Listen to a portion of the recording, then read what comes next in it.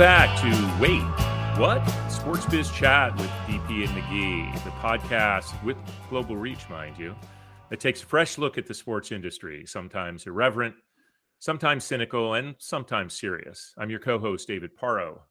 And I'm Tim McGee. So we're heading into one of the great weeks of the year for sports fans, the opening of the NCAA tournament with the men's first four games being played on Tuesday this week, and the women's first four games being played on Wednesday, which of course leads to a crazy amount of college hoops over the rest of the weekend. But let's go ahead and get going. Tim, what's on your mind? Well, I would like to welcome back Tom Brady. Tom, we hardly knew ye and hardly missed ye. He announced he is not retiring. I'd like to give a shout out to the person who spent $518,000 at an auction to buy the supposed last touchdown, the ball used for Tom Brady's last touchdown pass. You got a nice paperwork there, pal. Yeah. I suppose if you have that much money to throw out at that type of, vanity gift for yourself or for someone else, maybe, I don't necessarily feel that bad for him. I would think he would be very motivated to make sure that Tom Brady doesn't throw another touchdown pass, which would probably mean he's talking to a number of defensive linemen right now about what it might take. I think this is about the least surprising thing. As I like to say, the least wait what moment I've seen in a while. I am not surprised by this. I think he looked around and said, football is his life. And I don't know how much. He says he has more to accomplish. I'm not sure. Obviously, another Super Bowl, I suppose. He's already got him, everything else. I do think he was not going to be a good broadcaster. He doesn't have the personality of Peyton Manning. I'm sure he has the insight, but I'm not sure he has the communicative ability of Tony Romo or Chris Collinsworth or Troy Aikman. And he doesn't have a voice. He's not great vocally. And Boston people that I love, don't come after me on this one. It's just true. So I'm not surprised at this. I can imagine a phone call. Hey, Brett Favre, it's me, Tom Brady. I was thinking about retiring. No, don't do that. I agree. It's not surprising at all. I don't know what he has left to accomplish. He has always said that he wanted to play until his words, not mine, he either turned 45 or he sucks. And he didn't suck this year. They didn't end the season like they had the previous season, but he had a good season by all accounts. He had to deal with some of the nonsense towards the end of the year with Antonio Brown. But it's going to be interesting. I mean, they're already favorites to win their division, but he's $20 million against their cap. So they're not going to have nearly as much flexibility as they thought they were going to have. Yeah. I did see there was a rather large bet that was placed on the Bucs winning it before the announcement, which certainly seemed a little interesting from a timing perspective. I don't know if we'll ever find out who placed that bet, but. Well, I guess at some point Tom will settle down and run this business empire that we keep hearing he's behind. So, but maybe he has some really great people doing that. I don't want to knock him on that. I was gonna say maybe what he has left to accomplish is to make as much money as his wife. Yeah, one of the few guys in the NFL who doesn't make as much as his wife. Right. Yeah. So. Though it's fun. I guess, I think it was interesting when we spoke with Renee Anderson on one of our earlier episodes. We talked about this great new crop, Josh Allen, and obviously Patrick Mahomes already has great success behind him. And some of these other young quarterbacks that are coming out and will emerge. And I thought it was a great year for that, almost like a passing of the torch. But Aaron Rodgers just announced his re-signing with the Packers, and now Brady coming back. So I don't know. Like, come on, let these young people shine. What are they doing? Yeah, I mean, if you recall, before last season, Rodgers didn't even want to come back to the Packers. And now he's signing a 3-year deal. So kumbaya in Wisconsin, right? Yeah. I suppose. Some other What's big on your news. mind? Yeah, obviously the baseball lockout was settled. Some pretty big changes happening, and interestingly, that the executive committee of players voted against accepting it, but the rank and file players obviously were ready to accept. So floor salary was raised fairly significantly. That's a positive development for the player side, of course. A new bonus pool has been added. The competitive tax, or what we often refer to as the luxury tax, got bumped pretty significantly, which I guess just means that the Red Sox and Yankees will not have to pay out as much or as quickly. Expanded playoffs, of course, universal DH, which is pretty crazy, and we're going to have sponsor patches on the jerseys for the first time in baseball outside of the manufacturer.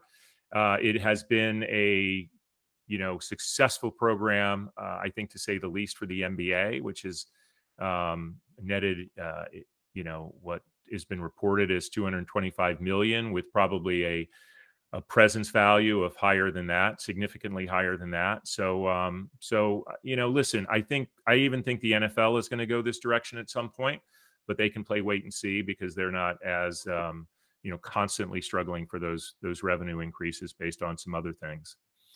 Yeah, I certainly did not say, wait, what?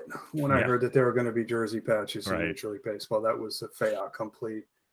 With regards to the leadership voting against, I wonder if it's because, they were much more closely aligned, and we're hearing a lot more about what Scott Boras was saying, because Scott Boras was supposedly, very much involved in dictating or leading the players' negotiating strategy. And the rank and file maybe not being exposed to that on as intimate a basis, looked at the deal differently than their leadership did. I'm glad they're coming back.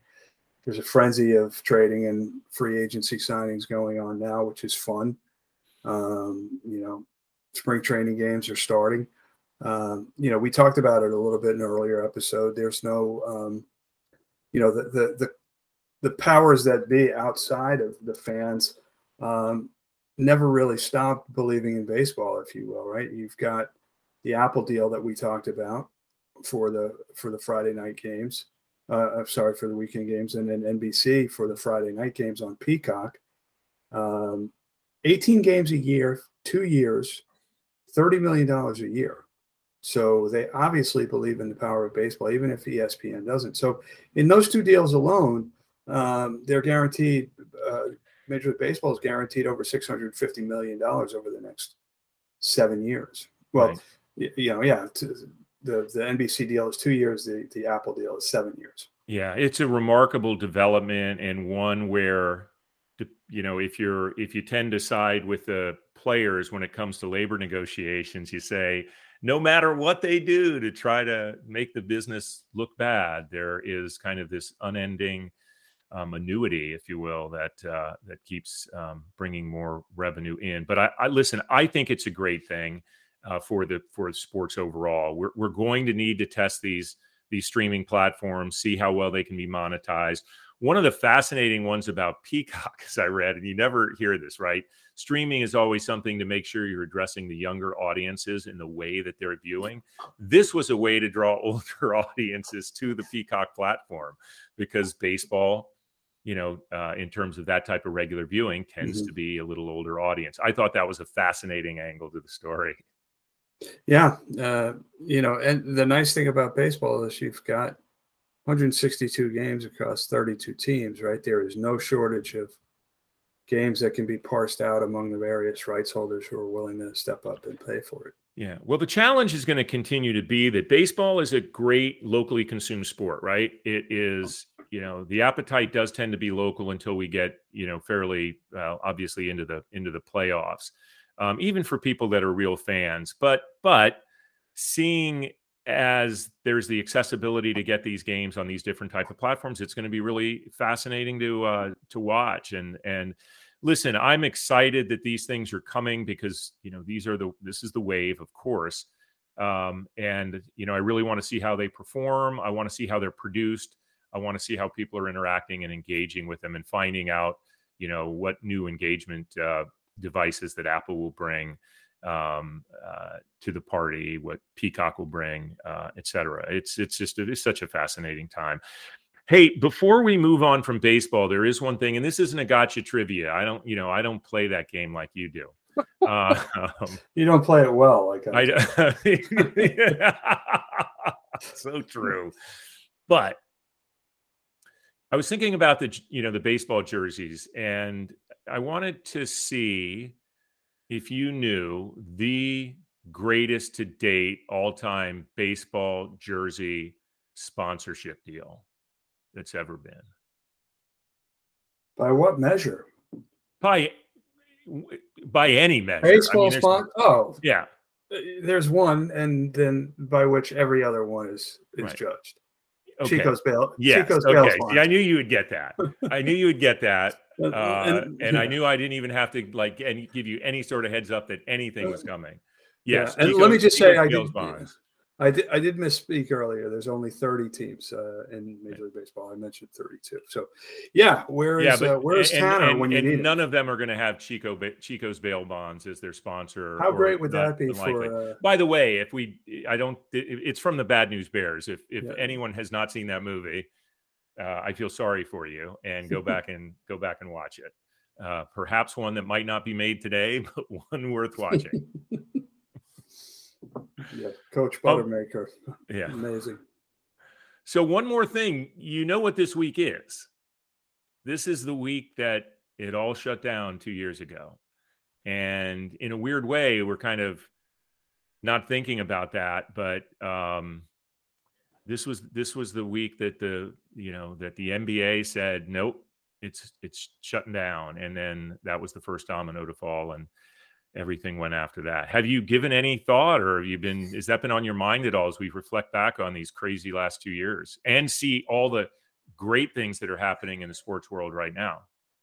Yeah, I was talking about this with somebody the other day, and in some ways it seems like a lot less than 2 years, but in some ways it becomes a more distant and foggy memory as time goes on. But I was in Greensboro, North Carolina for the ACC championship tournament when things shut down on the afternoon of March 12th, right in the middle of a game. And like you said, the dominoes started falling, and here we are 2 years later, and things seem to have returned virtually to pre-pandemic times in terms of restrictions and things. Except for Kyrie Irving, right? Everything seems to be back to normal. Yeah, crazy situation there with Kyrie being able to buy a ticket and sit in the stands, basically right by the bench, but not be able to suit up and not have to show vax or anything. Kind of a weird situation that I think we can all look at and say, okay, that's odd. Rules were set as rules were set, and I don't necessarily envy the positions that municipal leaders and so forth were. The positions that they were in, trying to figure all these things out. But it did seem a little silly and ridiculous that he went into the locker room after, and then they're suffering a $50,000 fine because of that. And that was just kind of dumb. Yeah, what a complete shocker. Stephen A. Smith went off during the Knicks Nets game the other day about sort of the absurdity of it. And Jalen Rose was the voice of reason, and basically said, Kyrie's, all he has to do is get vaccinated, and this entire thing goes away. I am assuming we will figure out a way to edit in some of the week the sports world died, put out that. That's how I spent most of that week of that is crafting that parody song. And I'm not just saying this because we're co-hosts. I thought that song was great, so you should share it, or at the very least, share the link to it. We'll get a little bit into here, maybe as we go to our segment break and get ready for our guest.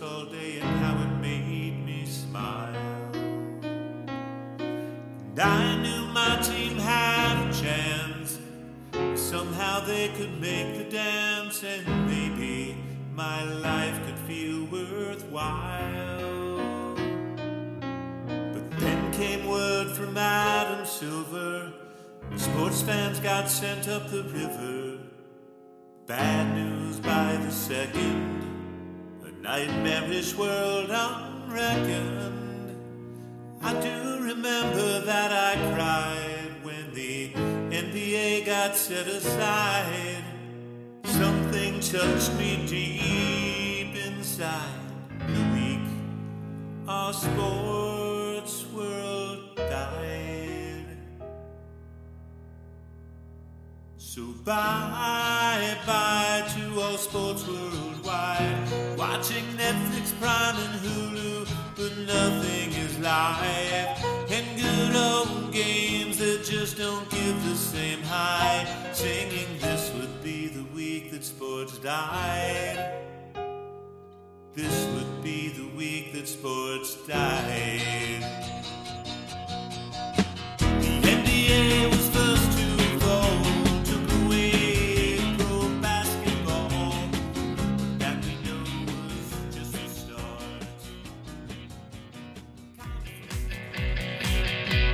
It's time for our guest.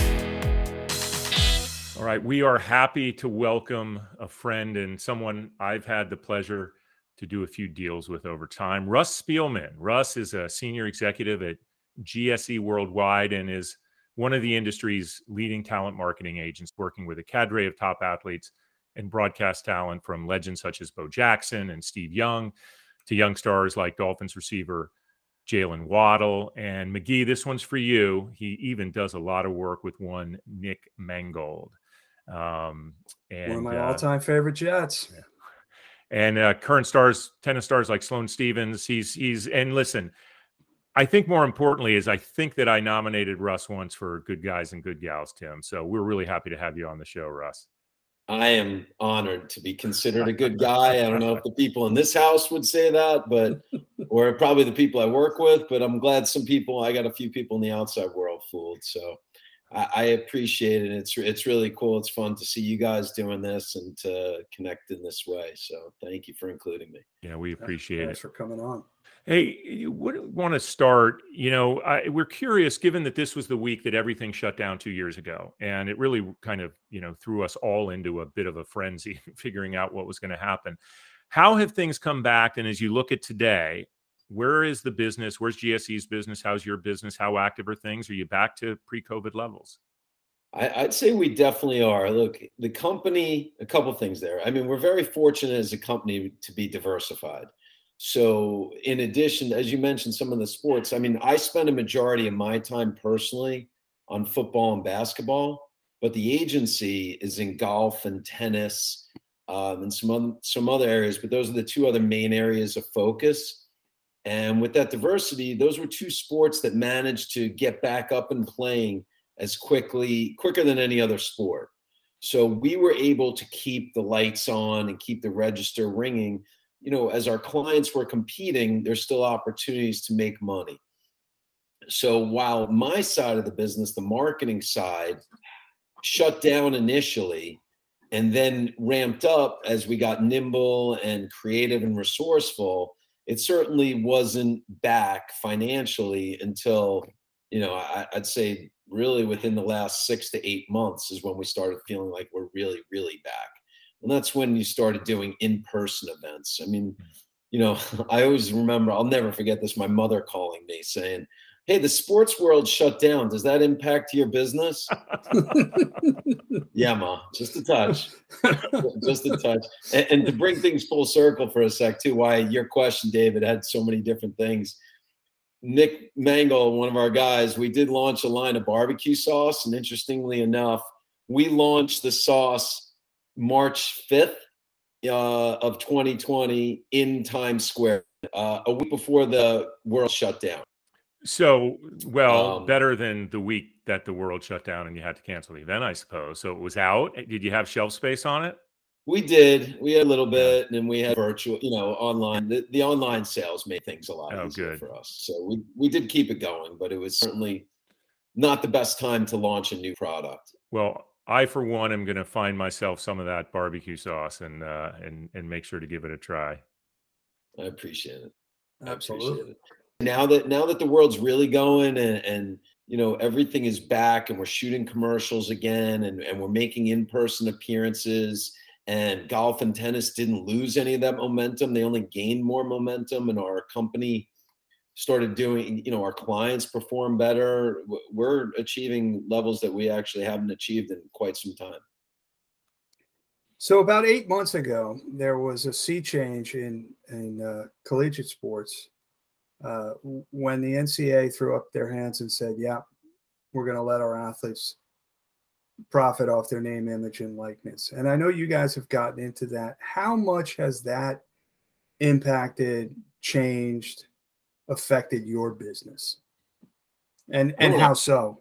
I mean, I don't want to overstate this, but I think my life will never be the same. I mean, it's changed every single aspect of our business because everything suddenly just got a lot younger. And, now we're seeing some of the things like the golf and tennis side have seen for all these years where they were recruiting younger and younger players. So we're finding that we had to get a lot younger, a lot quicker. And you need to start signing players, as first off, and the immediacy was, it was like musical chairs where we were getting inbound phone calls from places like Alabama and Michigan State and all these big time universities that we might have really worked hard to sign one or two clients. We got to the point where we were saying, no, thank you. We just can't handle them all. And there's not enough opportunities to go around. So it just got us unbelievably younger, quicker. But we feel like establishing these relationships at an earlier stage in their careers enable us to show proof of our capabilities, to get to know one another, and then continue to work with them as they make the transition to the next phase of their careers, and then hopefully well into their retirement. What new challenges, though, did that present? I mean, you're going on to campuses really at any time at this point, and maybe even younger than that. You said that you got some of the inbound stuff, but from an outbound standpoint, what did that mean rather than, waiting for that time when people were used up their eligibility, particularly in basketball and football here? When you're going out there, what does that mean? It has to be all very different to your point. The challenges are significant. I mean, the challenges, one is just managing expectations. Because when, if you remember early on to NIL, when like Nick Saban starts putting out there that Bryce Young made $1 million, eventually winning the Heisman, I'm sure he got there. But at the time there, I'd wager a bet for sure that I know he wasn't there. Yeah, it was a recruiting ploy for sure. So look, it's in his best interest to make those statements, which I understand. It helps recruiting. It helps everything. So one was managing expectations. Two is managing our time, because what we're finding is the opportunities, they're great. They're actually real live marketing. It gives, you're dealing with young men and women. You're dealing with people that are in school. They're supposed to be students. They're athletes. They're dealing with those schedules. And then you're dealing with corporations that are just not fully understanding all those first 2 points. Time is sensitive, and they're working on a phone and they're sending us WeTransfer links to upload videos to social media, and then they need us to follow up and provide social media analytics and creative briefs and all sorts of things that these student athletes are not capable of handling. And then you couple it with their social media accounts aren't set up for business posts and boosted posts and all these nuances, and then you have to be on these platforms. You have to be on all the Open Doors, Open Sponsorship, Captivate, and all these great platforms that are just another layer. So it's just really complicated everybody's lives a lot. But we understand the ramp up period is going to be long. But once we're there, then we feel like we're going to be established and cooking with gas on everyone. What types of things do you see coming down the pike that might simplify or streamline the process for you as an agent, for the athletes, for their athletic departments, for brands who are looking to cut deals with these young men and women. If you could sort of write the rules yourself, right, over the next couple of years, what would you like to see? Well, I don't know if all those go together, because like simplification might not necessarily be what's right for us. I mean, I see a lot of, people are doing like the Brander Group, and then they're jumping in very quickly, becoming group licensing companies that are handling these types of programs. Then you have the advent of collectives. Now, collectives might simplify things, but it's ultimately it's just a way for, it seems to me, a lot of this is just a way for boosters and people to funnel money directly to the players. So I think if I could simplify things for us, it wouldn't allow some of these collectives. I think that's really not going to be a good thing. I'm sure you guys saw the story this week. An unknown player just signed an $8 million deal with a collective. Our hope actually was that you were going to reveal that player. That was the big breaking news we wanted. That is the big reveal. I'm waiting for the end of the podcast to make sure that everybody stays tuned all the way through. Yeah. No, we did read about that, and it's a fascinating story. And there's so much of this that I feel good about. For the athletes to finally be getting a chance to share in some of the money that's made here. But obviously some concerns about where it can go and things like you're talking about here, and what does that affect competitive balance and so forth. Yeah, I'm sure there's no shortage of unscrupulous parties out there who would take advantage of these young men and women simply because they could. No, they've been doing it for years in other ways, and it reflects badly on the industry. It reflects badly on people who do it the right way, like agents like yourself. But most importantly, it harms the kids, right? Because that's exactly it. Yeah. And like, the transfer portal has become free agency, where suddenly the players are putting themselves in the transfer portal saying, all right, I'm going to field whatever offers come in, and then I'm going to decide where I want to go to school. Like, that's just not good for these kids, I don't think. And I mean, I understand it's good. They should make money. And frankly, I don't even understand how some of the families were able to support their children, and go see all the games and travel all the time. So it's nice that we could help offset some of that and bring some opportunities and let them make some money along the way, which is great. And even to the point, you saw some players are deciding to stay in school another year because they're like, well, I can make some money in college, so why don't I just stay, further my education, improve my draft position. Yeah, that's one of the things that I've heard is another positive about the NIL is the ability that maybe kids are staying in school a little longer, working toward a degree. I think we'll obviously have to wait to see if that all shakes out that way. You talked about social media before. I want to kind of go back to the beginning of your career when, none of us knew what that was all about. Obviously, it's been a thing that's even more intensive as it relates to recruiting athletes that are still in school or younger. But are you, just for our audience, are you, in GSE and agencies like you and you personally directly involved with making sure not only that these kids are all set up in that way, but that they're doing it right and they're posting the right way and actually getting involved in what it is that they're putting out there? Or is it more just working with the brands and then getting them to post those things? No, it's all the above. And every situation is unique. We have some clients who come to us who are really proficient, and even the most proficient ones are still not proficient, as I alluded to earlier, on the business aspect of social media. We have one client, Javon Quinterley down at University of Alabama, he's got almost 500,000 Instagram followers. So he's pretty darn good at what he does. But then when it comes to hey, I need you to make sure that you're set up for business posts and boosted posts and shared partnerships, those are things he's not well versed in. So we're ramping up. And then back to what I said earlier, the company that wants you to get established, they're going to send you a 16-page PDF that, the guys are just working on their phones. So how do you look at the instructions and then Instagram does an update and suddenly you can't even do the update? They're giving you instructions how to do boosted posts, but the instructions don't match the Instagram. So we're spending a lot of time trying to educate. We do help clients if they want. We'll take it completely off their plate and we will do the posts, but really just the professional posts, the business posts. We don't want to be there just saying, look at me, I'm in the, Big East championship. Like, that's got to be true and authentic.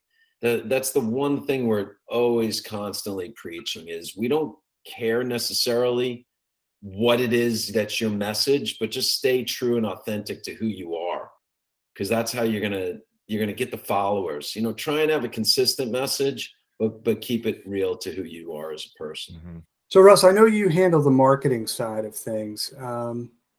What's for those of our listeners who aren't really that familiar with how the agency business works, right? There's a lot of people not in the sports industry whose extensive knowledge extends as far as Jerry Maguire.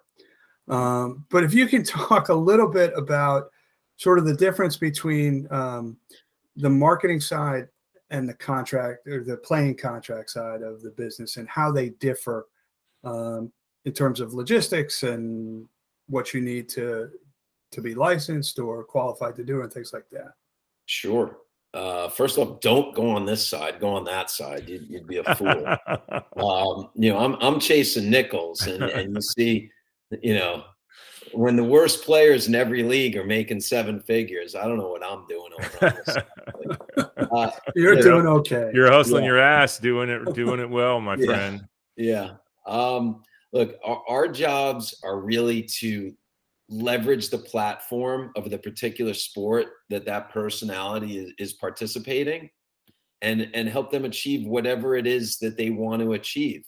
We sit down and we do a deep dive and we talk to them. What is it that you want to accomplish? Do you want to just make money? Do you want to see your name up in lights? Is it about commercials? Is it about philanthropy? Is it about establishing business connections for post-career? Do you want to be a coach, a broadcaster? Whatever these things that you want to achieve, then we're going to tailor our plan to help you accomplish those things. So we're dealing with who they are, pretty much everything outside of the day job, the sport that they play. We might talk to them about their on-field performance, and that's going to impact what we do. But the reality is, the nuances of the new baseball CBA and the draft and matters like that, it doesn't necessarily impact our roles and responsibilities. So the agent is, their job is preparing them for the draft, preparing them for free agency, and preparing them, making sure they have all the tools and assets they need for off season to prepare them for the next season. Dietitians, nutritionists, and things like that, where we're going to more work on everything else, everything that they deal with outside of once they leave the team facility, that's going to fall under our purview. Thanks. I appreciate the background on that. I think that was very helpful. Listen, I want to take a bit of a change here. Obviously, the MLB lockout situation was settled. I don't want you to have to go into the details of your opinion on agents and in that particular situation. But obviously, there has been some reporting about influence of an agent on how that vote ended up coming down. So all I wanted to kind of get from your perspective is when it comes to the labor issues, and you can even talk about it in terms of the marketability of athletes, but where do you see the role during times like that of the agent in advising their clients on what's best for them, what's best for them from a future, what's best for the sport and the players' organization as a whole? Look, I mean, you can't generalize necessarily that all players aren't fully versed in the matters of collective bargaining and things like that. But a huge percentage are really proficient and good at what they do, but don't necessarily pay attention to those matters. So I think the role of the agent is to educate them how these decisions are going to impact them and how it's going to impact their successors and the people that are going to come after them. Because a lot of them are thinking about, either just what their particular sport and when they can get back to work and start earning. And they're not necessarily looking at it from how is this going to impact everyone else, even your children and children that are going to come into those sports. So I think that's the role of the agent, is to really just make sure that the players understand the global impact of these current decisions. Like the last collective bargaining agreement, it seemed that the players won by a landslide, and that's what got baseball to this point, that the owners had to lock them out. And I think that at that time, it was, the agents were saying, this is great, let's go. But then when you get here, the agents are advising what they believe is in the players and really, frankly, their long-term best interest. So I think that's sort of just making sure that they're up to speed on everything, and not just understanding that this is about you getting to work. There's a greater good here. Talk to us a little about this idea that, we know that particularly at a young age, the money may be incredibly important, an opportunity to earn, especially when they haven't been able to as players, even if they're going to be a high draft pick, and theoretically earn a fair amount of money moving forward. How hard is it sometimes to talk people off of a deal that you in your heart may know is not right for them, either from a brand lineup standpoint or just because the situation's not right, even though the money might be good? Yeah, I find that we're probably on the other side of that more often. We're trying to convince them that it is good than trying to talk them out of accepting a deal. But it's just sort of, again, the only thing I say is, like, let's be accountable and don't talk out of both sides of your mouth. Let me refresh your memory. This is the conversation we had way back when. And these are the things that you told me you were interested in. These are the kinds of partnerships. These are the situations that you want to be involved in. Because really, like I said, David, that it's more us trying to convince them that it does work. Because I think what's happening is the salaries escalate and escalate and escalate. The marketing side can't always keep up with that, where you have players literally making $1 million a week at this point in certain sports. So how in the world am I going to come up with marketing partnerships that are going to move the needle for them? So what we're trying to do is find other aspects of this. Again, hearkening back to the conversation we had in the beginning, what is it that is important to you? So we want to appeal to that. We want to appeal to, you remember when you said you really cared about this cause, or you cared about, setting yourself up for your broadcast career. This weekly podcast opportunity might not pay you what your time is worth. We get that, but it's going to lay the foundation for a post-career broadcasting relationship. I was trying to give you the opportunity to, shed some of the reputation of the agents that are constantly just trying to sell and sell and sell their clients on every deal coming in, which I know you don't do. Never. The joke that we have 3 sales on every sale. You got to sell the company, you got to sell the player on accepting it, and then 3 months later, you got to sell them on doing what they committed to 3 months prior. Because I have that all the time. I know this, Russ, that when I've done deals with you, that I know that you're always on that stuff for me. So I'll tell you what, that. I mean, it's like the NIL stuff is all well and good too, but like some of the guys are like, they love to say yes, but then it's like NIL, the companies are leaving the kids up to their own devices to shoot the commercials.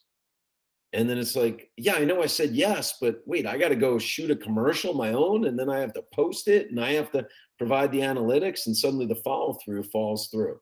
Hey, listen, we're really excited to hear that business is doing well for you, and you're back to being where you want to be. But it sounds like you have so many new things on your plate, and so best. We there's a couple things we always like to do at the end of segments with guests. And the first one is to let us know how you got your start in this. Where'd your career get started? Where'd you started?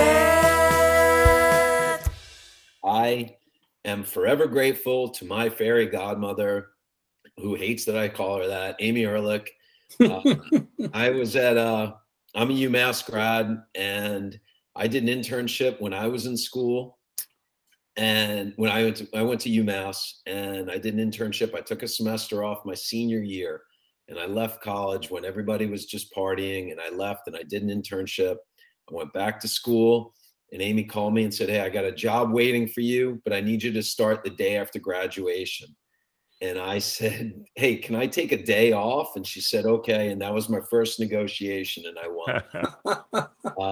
And then I have not stopped working ever since. I mean, I don't want to bore you guys with the story of how I tripped over sports marketing in the first place, but Please tell us. all right, I'll just really quick. I'll tell you that at UMass, you need to get into the business school, and you needed a B or better and a 3.0 in all your classes. Wait, what? What's a B? Yeah. Oh. I had Stats 140 with Babak Gayoor. Never forget him. Monday, Wednesday, and Friday at 8 a.m. at the other side of campus. Suffice it to say, I never made it there, and I got a D. And they wouldn't let me into the business school. So the next closest thing at the time, believe it or not, the afterthought was sports management. So I couldn't get into the business school and get a marketing degree. And they said, and I was like Costanza. I'm like, well, I like sports. And then I went into sports management, and then sports management got me an internship. Yeah. That's why I'm a huge advocate for internships. And I tell everybody, don't come during the summertime. I know it stinks. Take a semester off of school, do an internship when you could do real work. Summer internships, everybody's running around, golfing, vacationing, doing whatever. There's not as much real business. Real business happens during the school year too. Well, it's really refreshing to hear somebody tell the real reason why and how they got into sports. Yeah. So many people create Very these true. apocryphal tales of it. And in our last question, we like to ask Russ is, what is one piece of advice? And you've given a great one there, but any other advice you have for people looking to get into the industry? Yeah. I mean, look, obviously the networking and all that stuff is important. And I'm learning now because I have 2 kids in college. One's about to graduate, one's a freshman, and dealing with that balance of being a young adult and being forward thinking and thinking about your future. But I would encourage people, you got to get out there. You got to get active. You got to get real experience, because it's networking, and you could find out what you like. And frankly, you could find out what you don't like, because not everybody comes through and says, this is my life. This is my future. So you just have to get real practical experience. I value that so much more than I'll ever value your major, your grades, or anything like that, and your alma mater, frankly. It's like, I have one guy working for me now. He graduated without a job, and he launched his own NIL agency. And you know what? I said, that's the kind of ambition, creativity, entrepreneurship that I'm impressed with. And he's been phenomenal since he came through our doors. So the one thing I'd say, just get real practical experience. I understand you got to be young, but you also got to be forward thinking too. There's a balance there. Yeah, and we'll never let you hear the end of it if we ever hear that you've busted on somebody for having a bad grade in stats. Yeah, no, exactly. Babak, thank you. Hey, Russ, really appreciate you taking the time with us. Great discussion. Good luck with everything during tournament and recruiting time, which I guess is 365 now. So yeah, exactly. All right. Exactly. I Best really of luck. appreciate you guys. This is fun. Thank you. Thanks so much.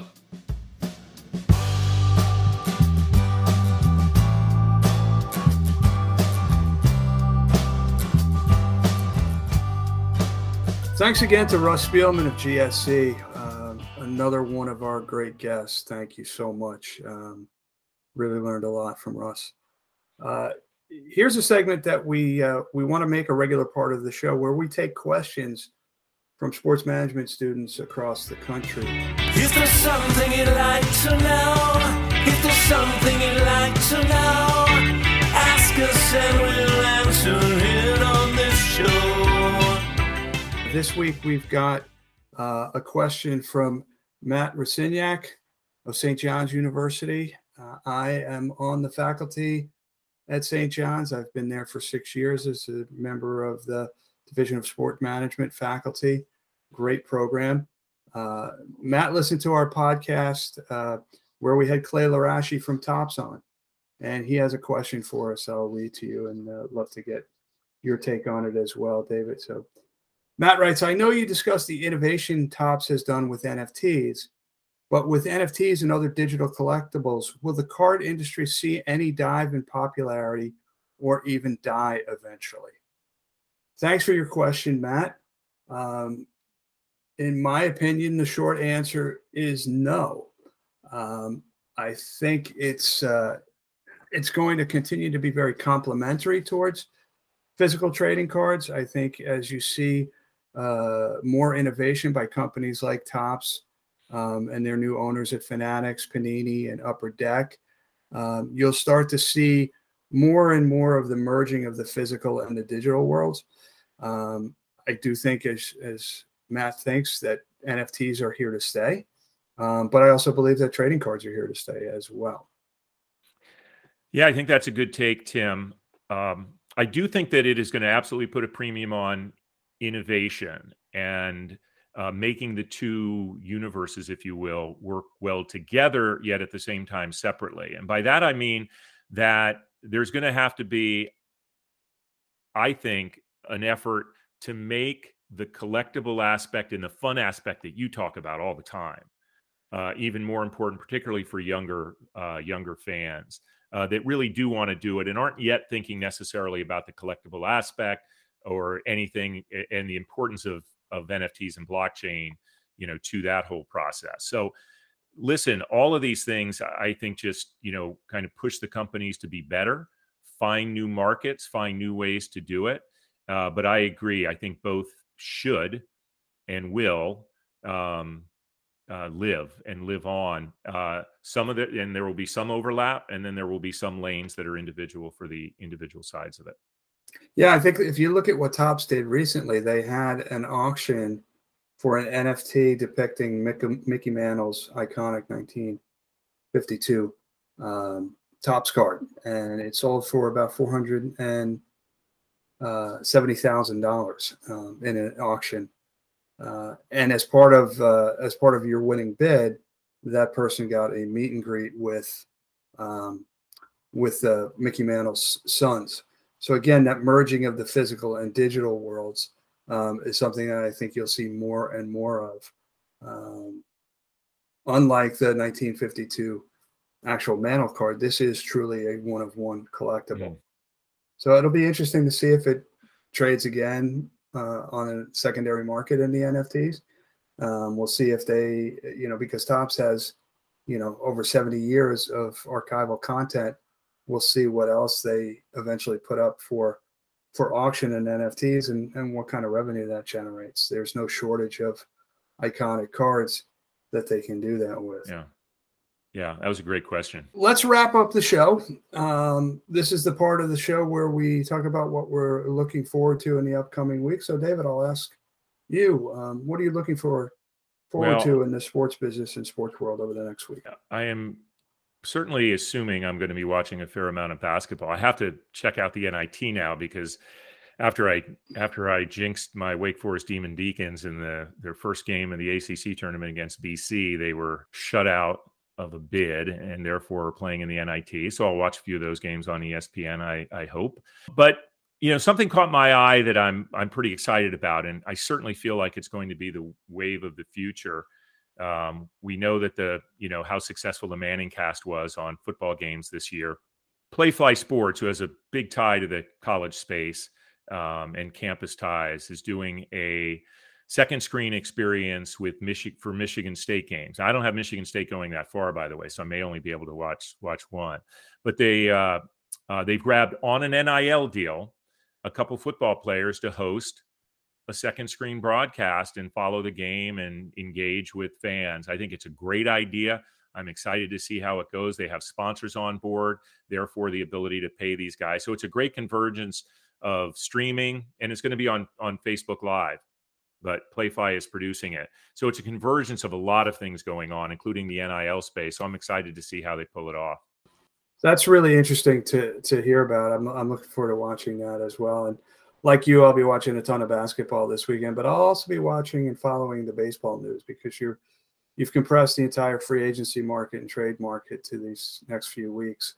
So it'll be exciting to see, and I'll probably be jonesing for some spring training games this weekend as well. You know, I will watch a baseball game anytime, anywhere, at any level. So I'm just really excited to see that back. Well, that is why these streaming deals got cut, huh? Yeah, exactly.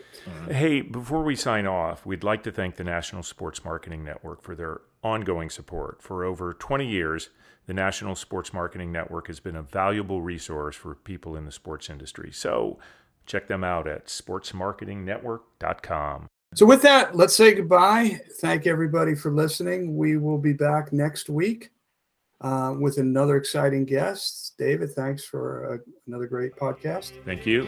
See you, everybody.